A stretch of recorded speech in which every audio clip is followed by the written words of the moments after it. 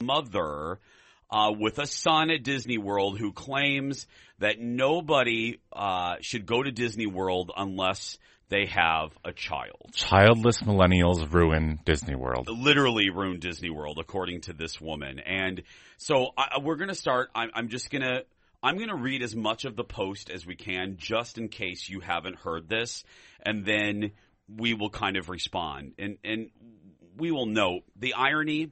Maybe irony is the wrong word, is not lost on us, considering our whole podcast, our whole business is based on the model of going to Disney World as adults. So that's why we're dedicating 15 minutes to this. So here we go. Here's the post. Now, and by the way, I'm going to cuss a little bit, so if you have young ears, you may want to just fast forward past the reading of this. But I'm going to use some of the language just so you can get an idea of how angry this woman really was. So here we go. It pisses me off to no end. Exclamation point, exclamation point, exclamation point.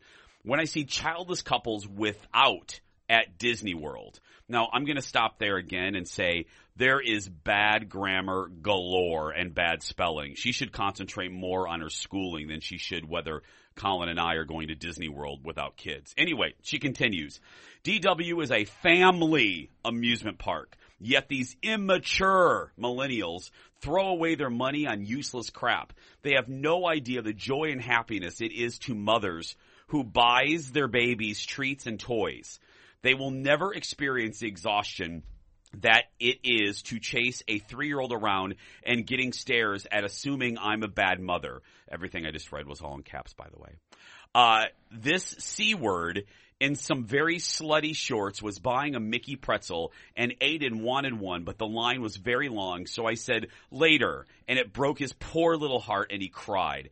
I wanted to take that effing pretzel from that tramp, like, thanks, bitch, you made my son cry. DW is for children. People without children need to be banned. Mothers with children should be allowed to skip all the lines. You have no effing idea what it's like to have to stand in line for 3 hours with a cranky, tired, exhausted toddler. And I can't just tell him that we can't do something because it's his vacation too. Oh, I'm going to touch on that sentence in just a second. I effing hate childless women with a burning passion. Love Brittany. No, I don't know what her name is, and she didn't say love. Okay, Brittany, I effing hate you. Well, I was going to say, for those of you in the Minneapolis market, you know that I have a TV show and a radio show, so I've gone off on this a lot. Colin and I actually haven't really talked about this a lot, so you get the first word. Your general reaction to the whole thing? Well, enter two fairy godfathers. You're obviously doing Disney wrong. Mm-hmm. No, I mean, there's so many. You could pick that apart piece by piece. Well, should we start on that last sentence? Like when she goes, where is it? I can't just tell him that we can't do something. Now, I'm not one to tell other people how to parent, but I'm going to right now anyway. Yes, you can. You tell your kid no. Yeah. I can't believe that she wrote that. I mean, you can tell him no. I always think about my mom. If I was standing in line for that pretzel with my mom and the line got to be so long that my mom got sick of waiting, you know what we would do? We would leave without explanation. I am a child. Why are we leaving, Mom? Because I said so. Because I said so. I mean, disappointment happens. You're trying to inoculate your kid from any type of disappointment, and you're doing actually a disservice to that kid. And it's not the other people's fault that your kid isn't getting the pretzel. And how do you know the people in front of Aiden, little Aiden, how do you know that those people just don't have their kids in front of you? You're just making an assumption about everybody in that line. Well, and even if they didn't have kids, why are you better than them as far as waiting? They waited in line just like everybody else did for 35 minutes for their Mickey pretzel. Well, and they paid good money just like you did too. Their money is just as green as yours. And I don't understand this thing of Walt Disney World is just for adults. I mean, if you go back to Walt... Or just for kids. Just for kids. If you go back to Walt's original intent, and I don't want to get woo-woo or overly sappy or sentimental or cornball, but he literally said it's for the young at heart, not necessarily for the young. I'm kind of paraphrasing there, but it is for the young at heart. And I just don't get the judgment. I mean, look, judgment is what spurred this business that we have in this podcast. But I don't understand it to this level with this woman. I don't either. I mean, you know, when we're there, we're looking – well, one, obviously we have a great time. That's what we talk about on here. But we're not alone. There are tons of you that are just like us. We're down there. We see older couples. I think that is a huge demo of Disney. It is retired couples who have money and time, and they go down 6, 8, 10, 12 times a year. They're DVC members, they're annual pass holders, and they love it. And I was also just thinking about the makeup of the parks. I mean, I get, look, Disney is a family brand. There's no denying that. But just think about what's available now at Walt Disney World.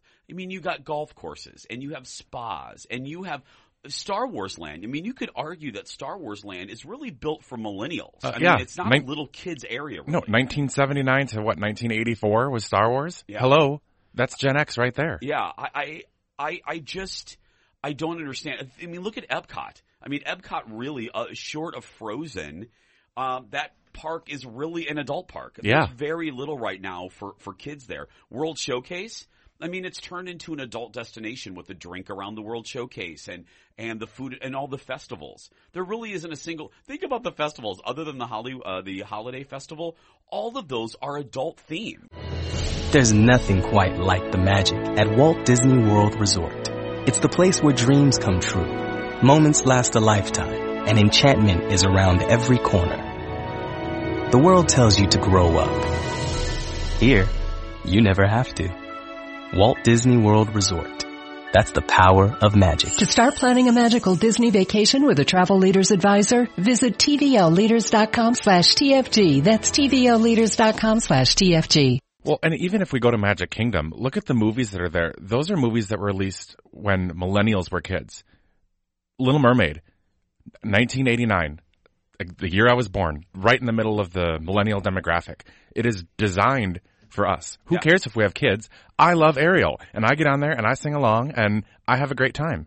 And you can't tell me not to. Now, he won't take his picture with Ariel, but he'll ride the ride. No, I just pretend to be Ariel. I sit on a rock and I get weird looks, and I don't care. I'm doing that actually on Instagram. But anyway, it doesn't make any sense to me. And this unnecessary judgment. I mean, I think her anger is coming out sideways. It's hot in Orlando. I'm assuming she was in Orlando. Yeah, she said WDW. It's hot in Orlando. I'm sure, look, I'll stop here and say, as Colin said a few minutes ago, we try not to give parenting advice because we don't have kids. We just have dogs. However, I can sympathize. I don't know how many times Colin and I have seen poor moms and dads whose kids are just freaking the blank out. And I always snarkily, as I go by, go, stop crying, kids. You're in Disney World. But I have compassion and empathy and patience for parents who are dealing with crabby children. I get it. She probably wasn't in a great place when Sure, but there's a thing called think before you tweet. Well, there's that too. And I just especially with that language, like calling someone a slutty C word. Yeah. Whoa. Well, then, way uncalled for. Well, and then the reaction of the New York Post columnist who basically, dude, I don't want to give his name. Well, I have a response to him. Yeah, because he took it. If you guys don't know, he took the ball and kind of ran, and he agrees. He basically said in his headline, it is weird for childless people to go to Walt Disney World. His thing, though, is he's coming from the point of view of what I call the shishi poo-poo film critic. He basically hates anything mainstream. He hates that millennials give their money to this big corporation. He basically said, why don't you spend your money supporting independent films? And instead of wasting your money going to Orlando, why don't you go to Paris and stuff? Well, you know what? A passport is a luxury for a lot of people, dude. And who are you to say how other people spend their money? And I can do both. You don't know me like that. That's what I tweeted. Yeah. Yeah. So I can go to art house films and support local independent stuff and still love Frozen 2 and be excited to go see it. Yeah. None of your business. They're not mutually exclusive. I mean, you can do both. And I didn't get his rub on that. And it just seemed, well, I do get it. It's that point. I think he's one. And I actually like his work. I've read a lot of his columns. But I do get the sense that he travels all over the world and I looked at high end. Instagram. Yes. Yeah. At high end places and yeah. Dude, you are 1% of the world population that's able to do that freely. And I said, and I, full disclosure, he was railing against a big bad corporation. Hi, dude. You work for the New York Post. Yeah, he works for the same company I work for. Yeah, He News works Corp. for- I mean, well, now it's Fox. formerly It's News Fox, Corp. yeah. I mean, sorry, dude. You can't really talk about yeah, big bad corporations. one of the or, largest you know, corporations in the world. Yeah. So I don't get the gripe about that. And what's either. funny about it is if millennials weren't going to Disney World, if childless millennials weren't going to Disney World, then you'd see the article and with the headline, Millennials Kill Disney World, because they weren't going, they weren't supporting it. So which one do you want? I mean, Yeah, and millennials, can you stop killing like Ruby Tuesday and Top Sheets, please? I'm just joking. No, millennials, thank you. I mean, but no, I wanted to touch on something too. You mentioned this earlier, just anecdotal. I think it's the sweetest thing ever, and Colin's right.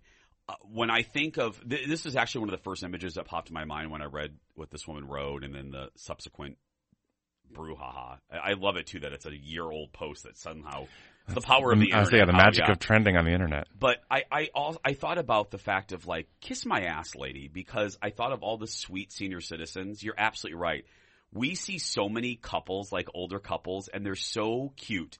I don't know, I shouldn't use cute, that's condescending, but they're so, they're adorable. I mean, they're just sweet. I should say sweet instead. I don't want to be pandering.